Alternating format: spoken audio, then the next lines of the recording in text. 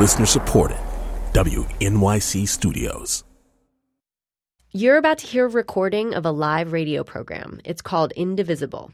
You can listen live and call in 4 nights a week on public radio stations around the country or at indivisibleradio.com.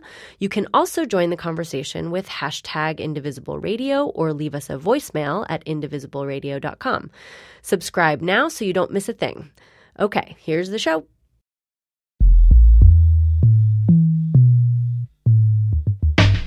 This is Indivisible, public radio's national conversation about America in a time of change. And good evening, everyone. I'm Brian Lehrer from WNYC in New York, your Tuesday night host on Indivisible, our national call-in show for the first 100 days of the Trump administration. This is day 89. So we have this week and next week on Indivisible, and that's it. 100 days equals 14 weeks and 2 days to be precise. This is week 13, so let me thank all of you who've been listening to this show in case you're not with me next week, and I invite you to listen to my usual program on WNYC at 10 a.m. Eastern Time every weekday if you're interested. Tonight, we have 2 very special guests and a fair amount of breaking news. U.S. fighter jets have intercepted 2 Russian nuclear-capable bombers near the airspace of Alaska. Now, that does not mean Russia was coming to bomb us. It probably does mean that the former bromance pals of Trump and Putin are now making public shows of male dominance against each other. Putin's bombers have flown this route many times before, but this is the first time since Trump became president, so maybe that says something. Also, Trump has congratulated President Erdogan of Turkey on his referendum victory, which gives him more power, a victory which other administration officials expressed concern about as a serious weakening of democracy in Turkey.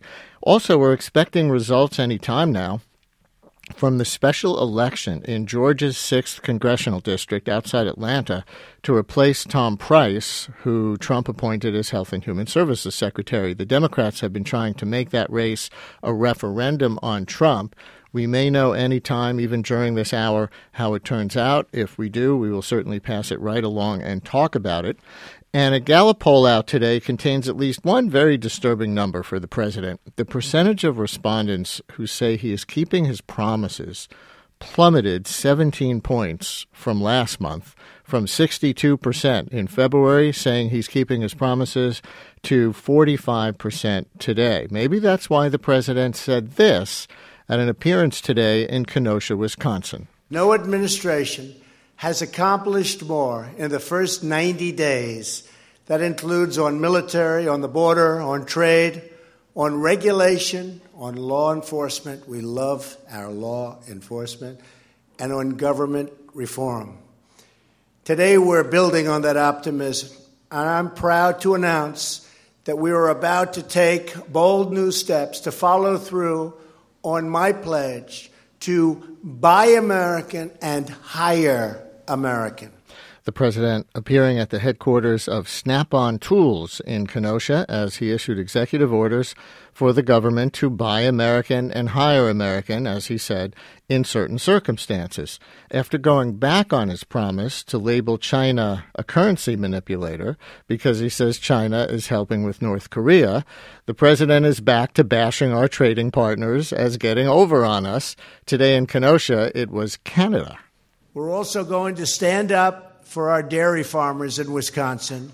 And I've been reading about it, and I've been talking about it for a long time.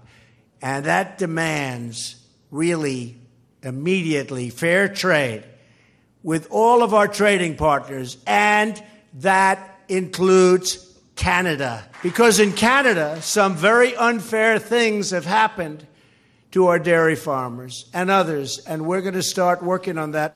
Blame Canada. You don't hear that very often out of the mouth of a president of the United States, but that was President Trump this afternoon. I believe we're on in various places in Wisconsin, including, I know we've had a call in the past from Kenosha, where the president was today, so let's give priority for our first phone calls tonight, for our first few minutes, to Trump voters from Wisconsin, and super first priority to any Trump voter in Kenosha if one happens to be listening. How much is Donald Trump living up to your expectations, or how much do you think he is failing to keep his promises? Trump voters from Wisconsin, you get first dibs tonight just for the first few minutes, and then we'll bring some of you back with Michael Moore later in the show if you want to come.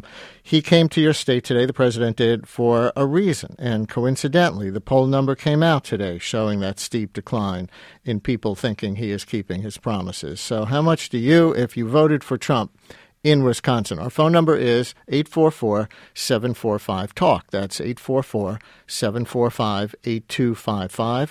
844-745-TALK, 844-745-TALK. And we'll go on to other kinds of callers later on. As for our guests, later in the hour, we will have the documentary filmmaker Michael Moore. He was on our very first Tuesday Night Indivisible in week 1 as someone who identifies with many of the white working class voters from the Midwest who gave Trump his victory. We'll see how Michael Moore thinks Trump is doing so far at serving that base. Spoiler alert. Michael Moore mused publicly on Easter Sunday about how to make a movie that can help bring down a presidency, so we will get to that. But right now we welcome our first very special guest for tonight, April Ryan, White House correspondent since 1997 for the American Urban Radio Networks. She has gotten a lot of notoriety recently for asking good questions and sometimes putting up with various levels of verbal abuse by Sean Spicer. We'll play one example of that coming up. April Ryan is also author of the books The Presidency in Black and White, My Up-Close View of Three Presidents and Race in America, and now At Mama's Knee, Mothers and Race in Black and White. April, thanks so much for coming on. Welcome to Indivisible. Thank you for having me. It's good to be here.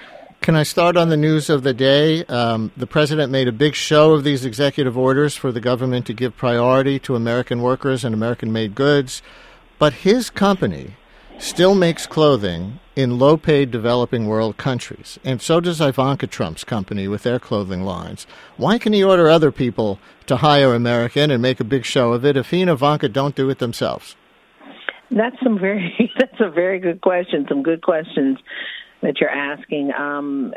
These issues of conflict of interest have been put, these questions about it have been put to the president, and they have continued to say we are going to do things, that are in accordance with what the rules and regulations are. But you have to remember also this president is someone who reads the rules and regulations and also can make it work to his advantage. If certain things aren't said in it, he finds a way to make it work.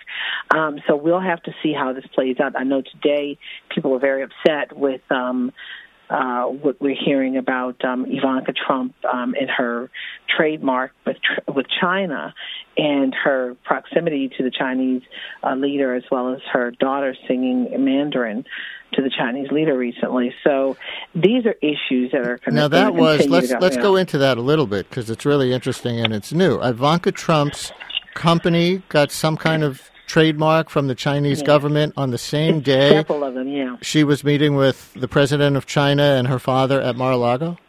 Yeah. Well, and what we're hearing is that she had been working on this prior to, this presidential, the Trump presidency, I guess you would say. Mm-hmm. But right now it doesn't look good. And so... Is it legal? See, that's the thing. I'm sure there will be an investigation. So, but here's the issue with this investigation. They're saying if someone is using their government position to further their business interests, there will be prosecution. So we have to see what comes from these investigations.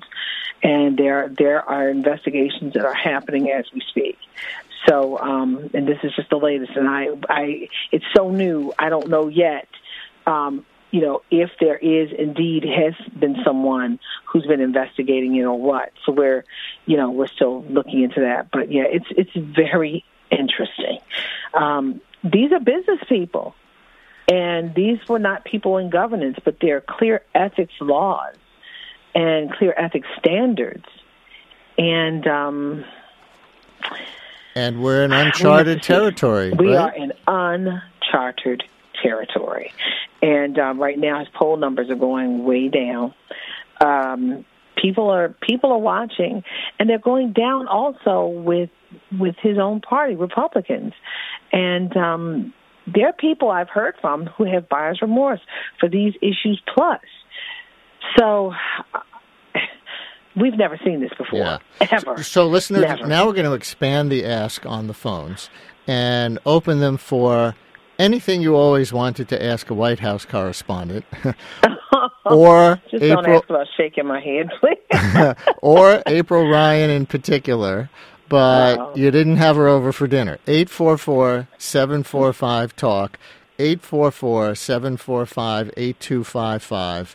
Call us to ask White House correspondent April Ryan a question at 844-745-TALK, 844-745-8255, 844-745-TALK. Also at that Kenosha appearance, the president promoted Gateway Technical College in Kenosha and the idea in general of more Americans going to vocational schools rather than to, full four-year colleges. Listen to this. Your partnership with Snap-on is a great example of why vocational education is the way of the future. When I was growing up in Queens, we had vocational schools. They were great. We don't have schools like that so much anymore, but we're bringing them back, vocational schools. These are very talented people that love that type of work, and it's great work. It really is great work. So vocational schools are going to be a big factor in the Trump administration. April, I'm curious about your reaction to that. We have a shortage of manufacturing jobs in this country, such a big reason Trump even got elected. But the president wants to attract more students to education for, I think, exactly those kinds of careers, and doesn't talk much about four-year college or student debt like the Democrats do. Is that an ideological difference, or what do you make of that? It's not necessarily an ideological issue. You know what it is? To some extent. Now, I'm saying to some extent. There's been an issue when it comes to colleges, and I know I've been tracking this story, the HBCU issues of Pell Grants, scholarships, this and the other thing. These things are being cut, or, they're not being increased. And everything, if you look at the skinny budget versus the full budget that is expected to come out, they're cutting everything. They're cutting in the Department of Education. They're not going to be putting a lot of extra money in for those four-year colleges or for those kind of placements or education institutions. They're doing more towards the military. So it was strategic on that piece. Then also, there is a problem right now. The numbers of people going to school are not as high as they used to be, in part because scholarships and funding is not readily available. I mean, you have these programs now that if you have a blemish on your credit, it's tough to get a student loan. Yeah. And so there are big issues out there. So I don't know his thinking, but, looking at the logic, that's what I see.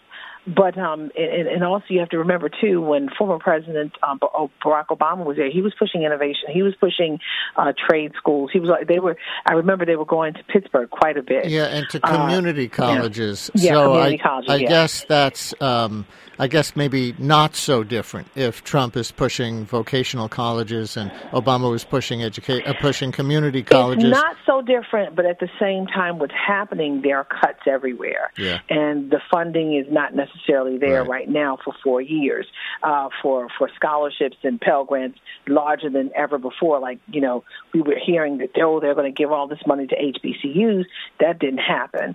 So he's, I guess, trying to be realistic and make it more, realistic kind of a turn for people who are really looking for something. Are you worried about that in racial terms at all? Because there is a history in this country of, I think, kids of color being tracked to vocational tracks because the mostly white teaching corps would kind of underestimate their brains in terms of, their potential for traditional college. You mean their ability, underestimate their ability or success? Yes.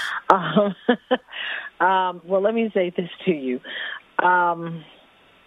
this HBCU situation is... That's for people who don't know, that's historically black colleges and universities. It's a really big piece right now. The historically black colleges and universities are having some problems. And let me explain. Let me go back for a minute. Sure. Some people say, well, why are there HBCUs out there?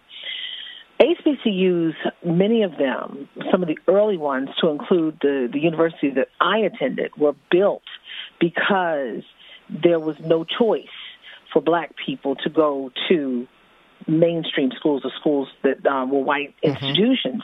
It was just not. It was not legal. In my places like Morgan State and other schools, some of them were built right after the Emancipation Proclamation was put into effect. And when the blacks in this country at that time, many of them were not allowed to read or write. It was against the law. So these institutions are sacred in the black community. They are the pivot for many young African Americans, or many African Americans, period, or blacks in this country, to get middle class income status. So there's a large portion of black America that goes to these schools to get into the mainstream. And the problem today is many of these schools are having financial issues because of the Parent Plus loan program, that now that you can't get a loan because if you have one slight blemish on your credit report, you can't get it. Pell Grant numbers are dropping. Some of these schools are having major problems. Bennett College, one of only 2 HBCUs that focus in just solely on women. Bennett College needs $4.5 million by June. So it's a real issue in the black community. I mean, it's not a black versus a white thing. It's people. People need education to move on to in their lives for sustenance, financial sustenance, whether it's a vocational school, whether it's a 4-year college, whether it's a community college. Let's take a call from Moses in Washington, D.C. Moses, you're on Indivisible with April Ryan. Hi. Hi, how are you doing? Good, thanks. My I guess, question or problem is that African Americans need to take responsibility for their own families and their own communities. While I live in Northwest, I do a lot of work in Southeast D.C., and if you just look at what's going on. For example, the key to our success is owning our own businesses. We produce enough goods and services in this country to be the 7th largest country in the free world. And just to keep this on the topic of the show, how does it relate to how Trump is doing as president? Well, Trump, I voted for Trump. I support Trump, but it doesn't matter to me. What matters to me is, can I pay my mortgage? What matters to me, can I keep my daughter at Spelman? What matters to me, can I pay for the crown on my tooth? What matters to me, can I play golf? I'm concerned about the things that are affecting, I think, globally, but I act locally. Let's be concerned about, forget what Trump is doing. Let's be concerned about our communities getting jobs, decent jobs. Let me say That's this, what we should be concerned about. I appreciate, Moses, I appreciate you, and you're absolutely right. You say forget about Trump. But the unfortunate thing is you cannot forget about the leader of the free world, because let's say, Moses, if you have a son, there are a lot of people now who are concerned. I've heard from black and white people, Democrat and Republican, who are concerned we may be going to war. And you know what? I hate to do this, but we're on a break, so we're going to take the break, and we're going to come back, and you can pick up right where you left off, April. And Moses, you can hold on too, and even continue the conversation. So stay with us here on Indivisible.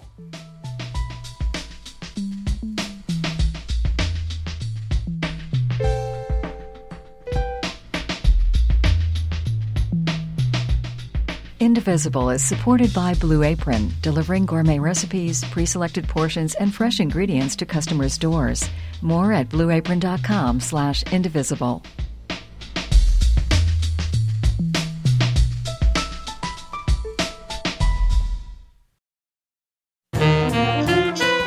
Each election season, political memoirs abound, doorstops that sometimes divulge more than intended. No matter how diligently they present themselves in the most electable light, they always reveal themselves, their insecurities, their fears, their ambitions. How to read a Politico. on this week's On the Media from WNYC. Find On the Media wherever you get your podcasts. This is Indivisible. The number to call is 844-745-TALK. That's 844-745-8255. Brian Lehrer from WNYC in New York with you on Indivisible tonight. Michael Moore coming up in about 10 minutes, but we continue now with American Urban Radio Network's White House correspondent April Ryan, and our caller Moses in Washington is still on the line. April, forgive me for having had to interrupt. You want to go ahead and finish that thought? Sure. Again, I talk to people from all walks of life, all races, all socioeconomic levels. And Moses, you raised a very good point, but going back to what I was saying, war, there's a lot of harsh rhetoric going back and forth between this country and other countries around the world. And people are very concerned about the possibility of war with North Korea or whomever, or it could be Syria. I mean, we're in the midst of disagreements with a lot of countries right now. With several countries. I'm not going to say a lot. So here's what I'm hearing. There are a lot of people who are scared. There's a white woman that I know very well, and she said, I don't even know if she supported Trump or if she supported someone else, Hillary. I don't know, or Bernie. I don't know, or Rand Paul. I don't know. But what she said to me is, my son is coming of age, and I'm concerned. So when you say forget about Trump, he is the commander-in-chief. Amen. And if he, but wait a minute, let me finish, Moses. Wait a minute. Moses, I hear you. But when you say president, we shouldn't worry about him. Dissent decrees, we got dissent decrees in other cities, dealing with. But what does that have to do with him paying for the crown on his tooth? Wait, no. But he also let's talk about this. He said he wants to make sure he can send his daughter to Spelman. Right. These HBCUs were talking about getting more money, and the White House was talking about funding more money, and then that didn't happen. And right. Then, an ACA, I don't know if you would be covered under your dental insurance from ACA for crowning your tooth. It does. The president is looking at revamping, repeal, 100% repeal and replace, or I don't know what, he's trying to work with Dems right now. We'll see how that works, but it does affect you. Let's go back to Moses. Moses, April, go ahead. The only color in America is green. That's the only color. So I'm not concerned about, my son going to war because he has a greater chance of being killed on the streets than he does being in the military. So if you look at what's happening... I understand. I mean, I'm not trying to make this black or white, but I'm just saying, you said, if I'm correct, you said, forget about Trump. I want to know this and that. So I'm giving you how this president, you cannot forget about this president or any president because it does impact you. It's not just about number 45. It's about all of them. Moses, thank you so much. I'm going to move on so we can get some other people a shot here. And let's go to Jim in Westland, Michigan. Jim, you're on Indivisible. Hey there. Hi, April. Hi, Jim. How are you? Hi, I'm good. My main question has to do with the way that the press corps works together or doesn't work together when it comes to these press briefings with Sean Spicer and talking to President Trump himself. It seems like there are an awful lot of concerns that have been brought up concerning the Russian ties that have already been proven and established. And it seems like maybe one lighthearted question will come up concerning those things, and when an answer doesn't come around that's really newsworthy, it gets dropped instead of pushing for, why doesn't the press corps put up more of a united front when it comes to these issues that we already know the public is not only interested in, but is demanding answers to? Well, Jim, the unfortunate thing is, it's fortunate but unfortunate. Everyone has a different organization that they are working for. The vast majority of us do. But what happens is that if you realize the story, the question that you're asking is not going to get any traction from Sean Spicer or there really is not a follow-up, people drop it and they move on to another issue. Sometimes people are not focused in on that issue. You've got different news organizations in there, some for finance, some who deal with foreign policy, others who deal with general news. So, I mean, everyone does not have the same focus, but sometimes, and I believe it's more than not, that when there is an issue that we feel that we can get more on, we do kind of come together and ask more. Or maybe if we don't, we just kind of ask to flush it out. But there is a flushing out. You may not just see it always on TV. And see, that's the problem with TV. You see it for that moment, but you don't know what's going on in emails to the principals at the White House. You don't know what's going on behind the scenes. You know, after we leave, we sometimes walk up to the press secretary's office. You don't see everything on TV. Are you texting with the other reporters during the Sean Spicer briefings ever? We're looking at each other's tweets and see some of the things. Sometimes we do, but yeah, we do a lot of things. We send each other emails. You know, we'll say, well, good point on that question. I didn't think about it, or, you know, that's interesting. I would love to see, you know, where you got that from or something. You know, I mean, but we're not like high-fiving each other, no. But I know some of my seatmates and I, we, you know, look at each other like, wow, either, you know, with the answer, it's like, wow, he gave that or he didn't give that. And sometimes we see the tweets that people send and fold them right into your question sometimes. Tom in Atlanta, you're on Indivisible with April Ryan. Hi, Tom. Hi, thanks for taking my call. Sure thing. Hi, April, Tom. so you've served 3 presidents, and when you said something about Ivanka Trump, perhaps there's going to be an investigation. Oh, okay. 4. The title of the book, which was written during Obama, was 3. Now it's 4. But Tom, I'm sorry. Go ahead. That's even more impressive then. So the hair on the back of my neck stood up when you said an investigation about Ivanka Trump and the Chinese deal might be forthcoming. My question is, have you ever in your long career seen so many investigations that float by like clouds? Like we hear about them and there's no resolution. There's no announcement. You know, it's open-ended.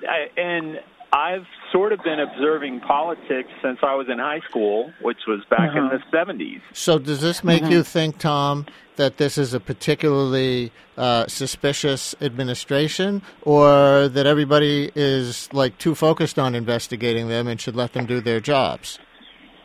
No, I think that every one of these investigations is warranted, or maybe they should all be grouped together under a big circus tent. No, but the I don't think so. There's no outcome. There's no announcement. Let me say this. I hear you and I understand. And see, one of the problems is that we are a nation who, especially now, no, we're not even just a nation. Globally, we are people who are now able to touch everything immediately. We can see it immediately. We want immediate answers, but it's not. It has to be flushed out. I mean, we've never seen this situation that happened with Hillary Clinton. You know, a presidential candidate just before a couple weeks out before the elections, and there's announcement of a probe into her. So, but at the same time, we did hear at the time Loretta Lynch and Comey talk about, you know, there will be no charges, and how the email situation, you know, she was very careless with her emails. They put a cap on that. Now these are here. You've got investigations, the FBI, you got investigations on the Hill, and they're investigating. I mean, I know for a fact that there are investigations going on, and they're trying to gather information, but we don't know everything. And, you know, we are, as reporters, trying to find out more.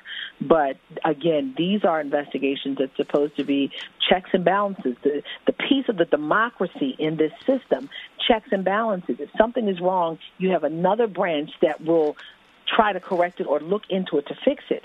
So it is unethical for someone to be just totally going back and forth, you know, from the White House to Capitol Hill giving information. But for us, we are trying to dig to get that information. So let me ask you a follow-up question about that before we run out of time. And since you've been a White House correspondent since 1997, that would be the beginning of Bill Clinton's second term. If you don't mind, if and this isn't Ken too... Starr then, yeah. If what? Say it again? The Ken Starr investigation. Right. So... if you don't mind, I'd like to ask you about presidential lying. Clinton did have a reputation as a liar. He did lie under oath, which prompted that investigation and the nickname Slick Willie and all of that. And George W. Bush, Democrats said he lied us into a disastrous war in Iraq. Al Franken's book back then, you'll remember, before he was a senator, was called Lies and the Lying Liars Who Tell Them. Everybody looks at W with nostalgia-covered glasses now, I think. Obama said that thing about keeping your doctors, but he didn't really have a reputation as a liar. But now we have Trump just making things up out of thin air. Crowd size, wiretaps, 3 million fraudulent votes. I could go on. My question is, in your experience, is there a way to compare our post-truth presidency, as it's been called, to the past? Let me say this. This president has a credibility issue. It's clear. And even Republicans are very concerned with it. They have talked about it. They were very concerned with how he was going on Twitter and starting fires on Twitter. And I believe that was a lesson learned. But who knows? But looking at this president, comparing this president to presidents of the past,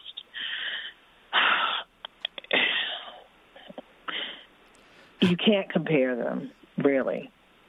But you can't compare them. When I say you can't compare, each situation is different. I mean, going back to George W. Bush, the emotions, people were saying the emotions were played upon to go to war in Iraq versus dealing with Al-Qaeda. But, then you have people in the intelligence community who said, we needed to deal with Saddam Hussein, but not this way. Yeah. So every situation is different. It's very different. And Bill Clinton, that was a whole other different issue. All of them. Each president has something. But this issue, we're not 100 days in. And you've got low poll numbers and credibility issues. And we could possibly be having altercations. Well, we are having verbal fisticuffs with other countries right now. The stakes are very high right now. And you need to be credible in your country and to people around the world, because we have to have the people around the world stand with us when we need them. Decide to strike. Yes. Yeah. April Ryan, White House correspondent since 1997 for the American Urban Radio Networks. Her latest book is At Mama's Knee, Mothers and Race in Black and White. Thank you so much for giving us this time. Good luck out there. I thank you. Take care now. And this is Indivisible, our national call-in show for the first 100 days of the Trump presidency. I'm Brian Lehrer. Filmmaker Michael Moore is my next guest. He was a guest with me on the very first week of Indivisible when the Trump administration was just 5 days old. Now, before we bring Michael back on for a Day 89 check-in, I want to play a minute of that first show when we took a call from Liam in Atlanta, a fan of both Michael Moore and Donald Trump. Thank you for taking my call, and thank you, Michael Moore, for doing and being who you are and what you do. Thank you, sir. I did vote for him because I don't want the trains to run on time. I want change. I want our rust belt to be polished. I want jobs back in our country. And I do agree with the tariffs. I do agree with making these companies accountable. And it's not a national. It is an international. We are a power. We are a force to be reckoned with when it comes to manufacturing, when it comes to cars, these big conglomerates that you speak of. I'm driving a truck and can't make ends meet. And, Liam, that has to be the last word from you. Michael Moore, does it freak you out when somebody says, I voted for Trump and I love you? No. I know the country. I live in Michigan. I know the country I live in. And to every anti-Trump person out there listening to this right now, please listen to what Liam just said. He voted for Trump. He gave the reasons, and they're reasons we actually agree with. He's not lost to come and vote the other way, the right way. Do not give up on your fellow Americans. many of them who voted for Trump will end up doing the right thing. There will be buyer's remorse. Liam in Atlanta with Michael Moore back on January 24th, and Michael joins us again now. Thanks so much for coming in, and welcome back to Indivisible. Thank you, Brian, for having me. So 84 days later, has it been better, worse, or about what you expected? It's pretty much what I expected, pretty much what I thought would happen. I said before the election that the first month or two was going to feel like trying to take a drink from a fire hose, and so much going on. So much being hit with so much every single day. I was talking to a friend out on the West Coast the other day, and she said, "Geez, when I wake up in the morning, I dread picking up my phone just to see what's happened." And I thought, that's right, because if you live on the West Coast, it's already been happening for 3 hours. Here, we just wake up. If you live from Michigan to New York, and Trump starts tweeting at 6 in the morning Eastern time. So we're already dealing with it. But they actually have a thing they have to deal with, I think, in the West time zones. I remember you really relating to that caller, Liam. And in fact, Liam, if you happen to be listening, we'd love to check in with you on Trump's 89 days. How much do you have the buyer's remorse that Michael Moore predicted many people like you would have? Call us, Liam, if you're out there in your truck or relaxing at home or whatever, right now. 844-745-TALK, 844-745-TALK. We're going to hold the phones for the rest of you for just a second, just to see if Liam is out there and wants to call up and check in, because he generated, honestly, so much sympathy and identification when he called in that day. Liam, if you happen to be there, 844-745-TALK, 844-745-TALK. And Michael, since you did relate to that caller pretty strongly. I've run into many Liams. Yeah, that's what I was going to ask. What were you thinking since that night, listening to that replay? Well, I've been thinking about these last 10 weeks or so, was it, since I was here, 11 weeks, 12 weeks? Yep, 12 weeks ago. 12 weeks. And hardly a day goes by where a Liam doesn't come up to me. What's really interesting this time around, when Bush was elected, nobody who voted for Bush wanted to talk to me. But this time, I have many Trump voters stop me on the street, in the airport, at the movie theater, and they do not, for some reason, they don't see me as the enemy. In part because they heard what I said before the election, that I understood why they were angry. Now, I'm talking about, again, the Trump voters, not the racist and the bigots and the misogynists and the crazies. I don't know. The other basket. I don't know how, yes. I don't know how to, maybe, I don't know, maybe that's 20%. I don't know what to do about that. But I do believe that there are a lot of Republicans who want the same things that I want and people like me want. We want our kids to go to the best schools. We want to breathe clean air. We want to drink clean water. Just go down the list. I think most Republicans these days, at least people who call themselves Republican, don't think that a woman should make less if they're doing the same job. Mm-hmm. I mean, that would be a really... basic standards for 2017. Basic standards of living in the 21st century. So I believe that there is a way to find some way to talk to them. Hold the thought, and we're going to do that right after the break. 844-745-TALK. Now, for anybody other than Liam who voted for Trump, is he keeping his promises? 844-745-TALK for Michael Moore. Indivisible is supported by Blue Apron, delivering gourmet recipes, pre-selected portions, and fresh ingredients to customers' doors. More at blueapron.com/indivisible.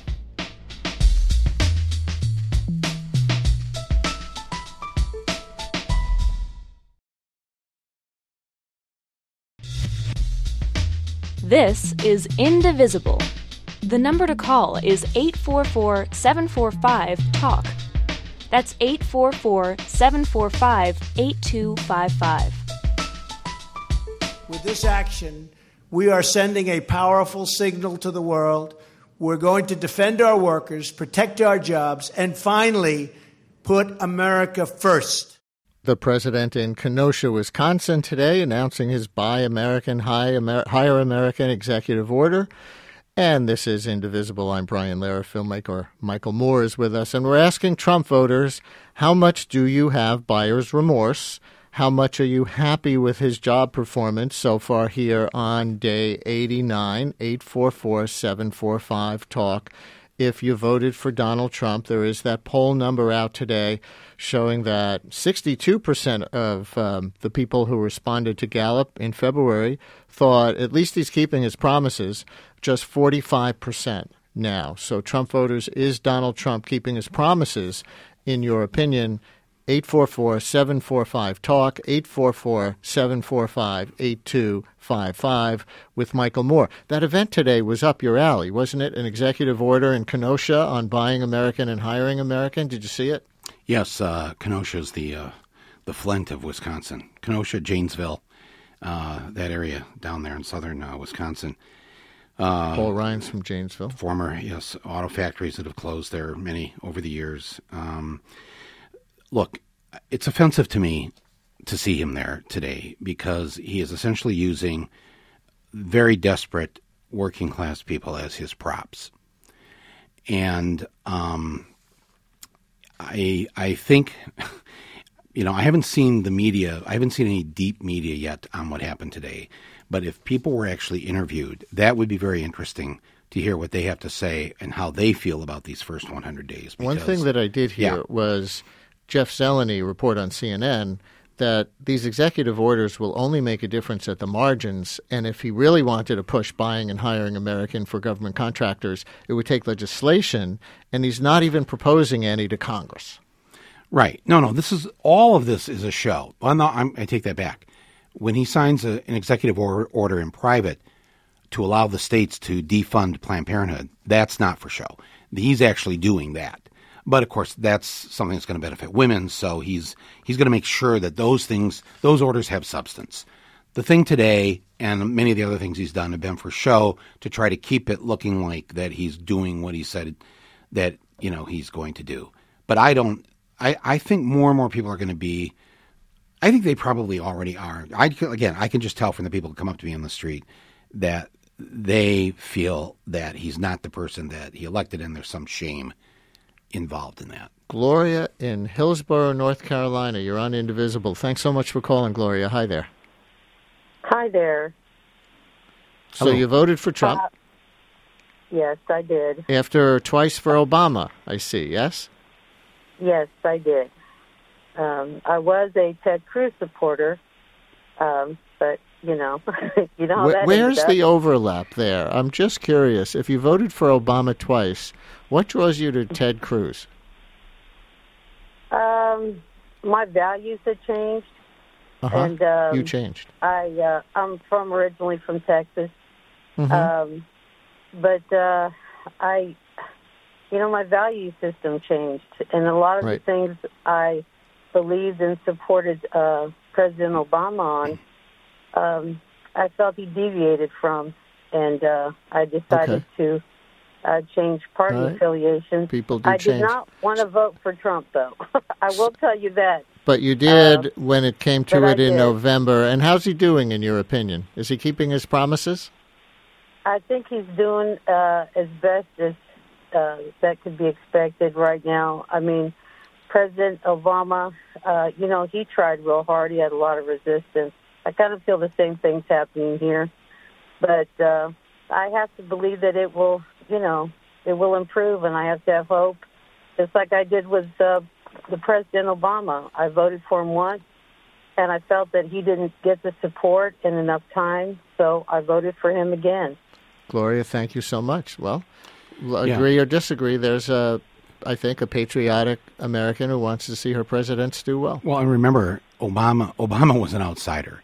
I think that the sense of voting for somebody who you feel, well, Bush and all these other people haven't done it. Let's just throw this guy in, And I think a lot of people that voted for Trump were kind of like, well, I don't necessarily like him that much, but he's gonna mess things up. Right. And the system hasn't helped me. And this is a middle class that has been destroyed over a period of time now. So I think whoever is the next human Molotov cocktail, that's what they're going to throw into the voting booth. Marty in Nashville, you're on Indivisible. Hi, Marty. Hey, guys. Thanks for taking my call. This is my second time to be on in the last 60 days. And, Mr. Moore, I really appreciate the work you do. I'll be honest with you, as a Republican, I never really have liked your work until I saw the documentary you did. It's called Sicko. My beginning to feel buyer's remorse is one of two things that maybe you can clarify for me. I don't know if he's not going to be able to do the job because it seems as though he's trying to force what he wants to get done down people's throats. He's and I'm a blue collar person. I'm not highly educated, but if I were president, the first thing I would do would be to try to patronize or win support on both sides of the House. I wouldn't be fighting these people with every tooth and nail. I would be trying to get support. And, one of the things that really got me to support Trump was, first of all, American jobs, America first. Of course, we all believe in that. It doesn't matter which side of the bench you're on. Secondly was that he was going to fix Obamacare.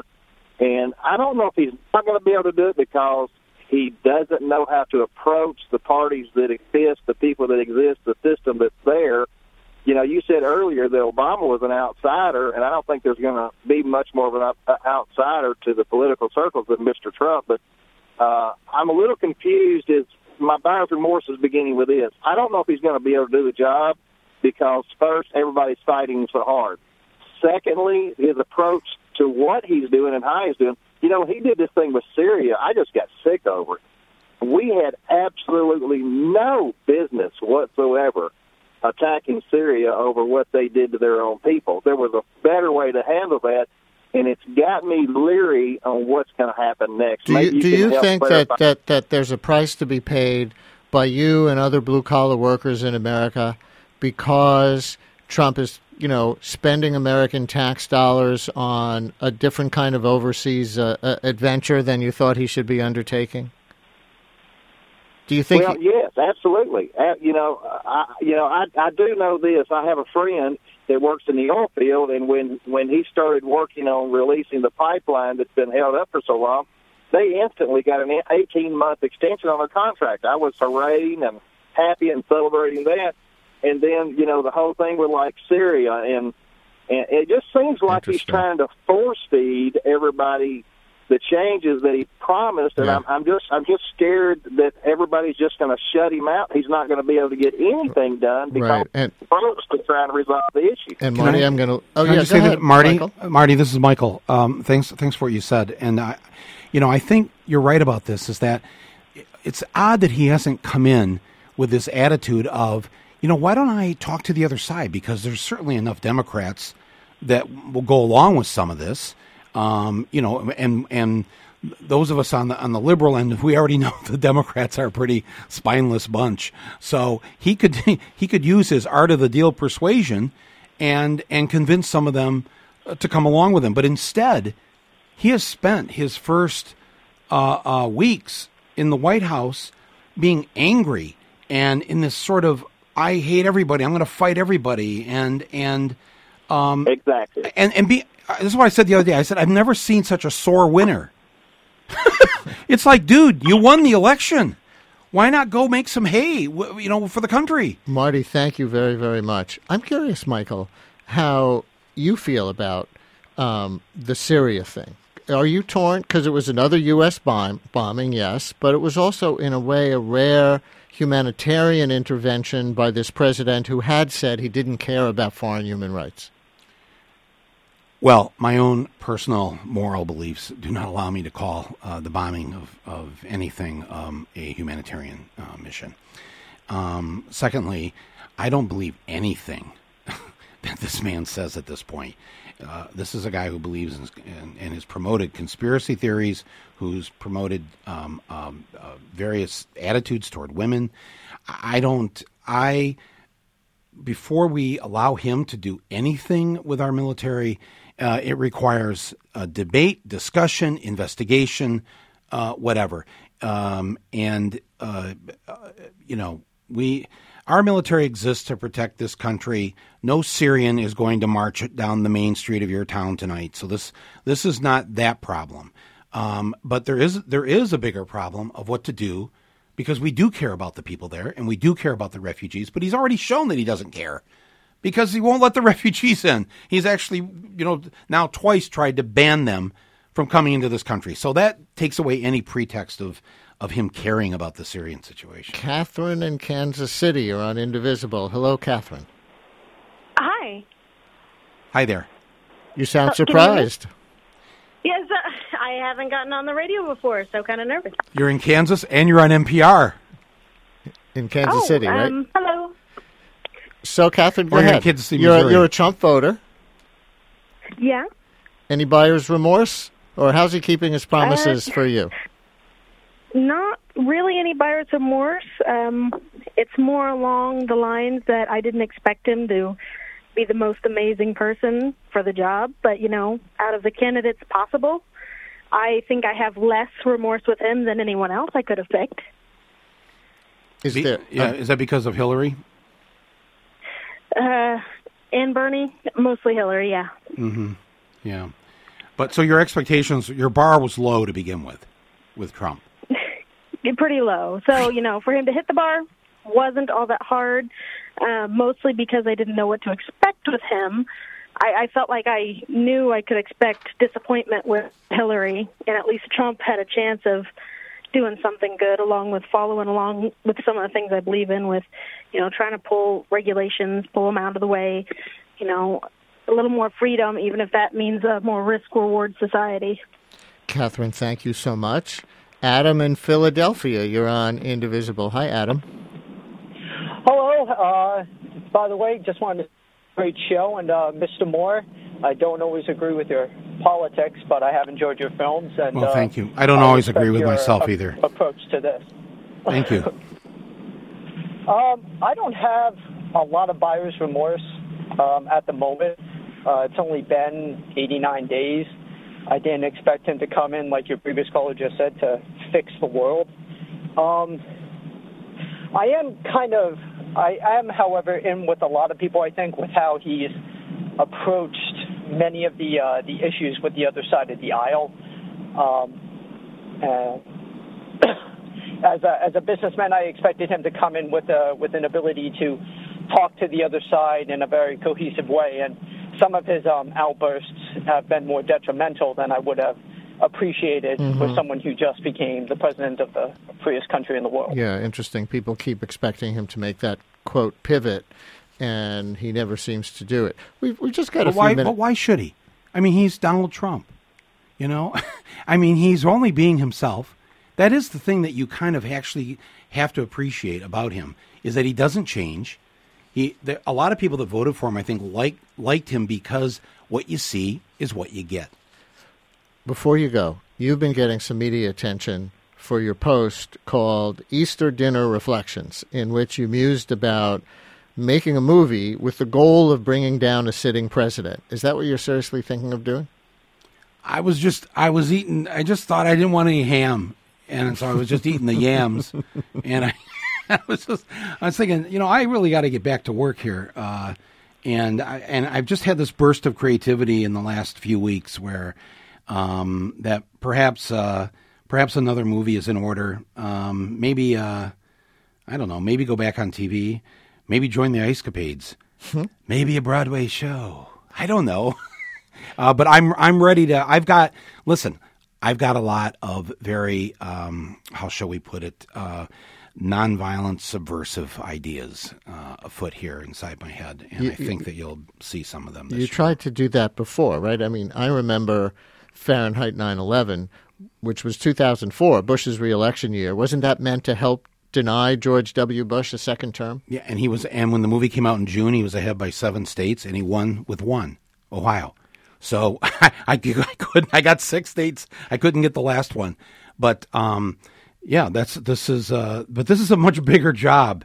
This isn't just about an election now. This is about, this man has been installed for 4 years. How would you compare this moment and that moment? I mean, there's a lot of gauzy-eyed nostalgia about W right now, but in 2004, he had launched this disastrous war. The Abu Ghraib torture scandal had broken, warrantless wiretapping, tax cuts for the rich, restrictions on abortion, stem cell research, anti-gay marriage, referenda in several states working against including your movie. Michigan. Yeah. So to someone with your politics, is this really worse? No, I wouldn't call it worse. And I would. It's. I don't think you can compare them. I think this is really, really bad, and maybe more dangerous. Maybe that's a better word.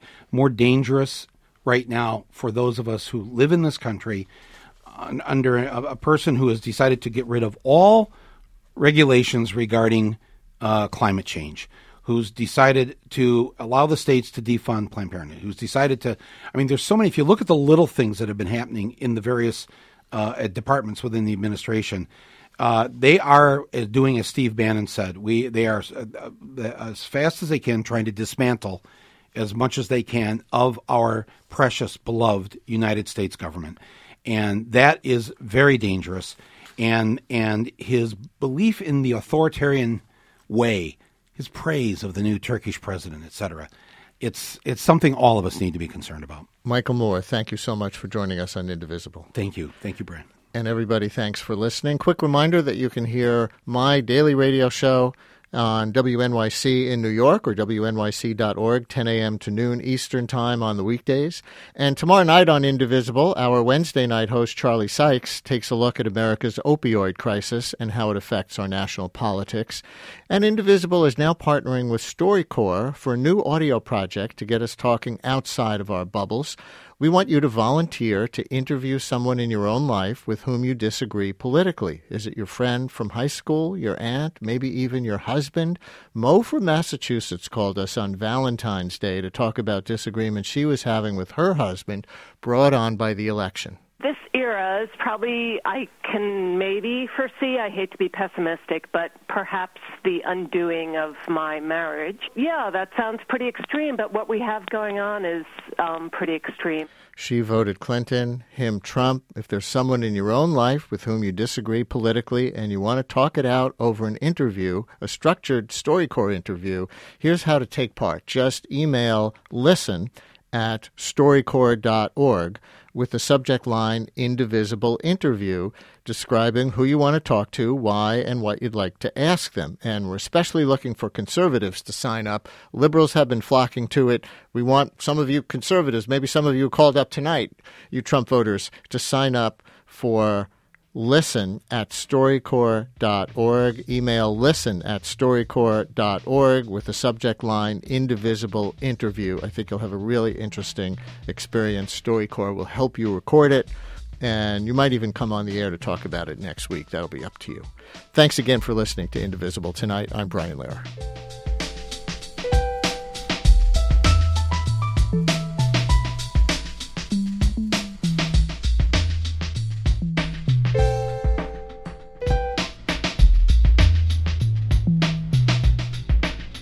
Support for Indivisible is provided in part by Emerson Collective, the Ford Foundation, and the Jacob and Valeria Langloth Foundation.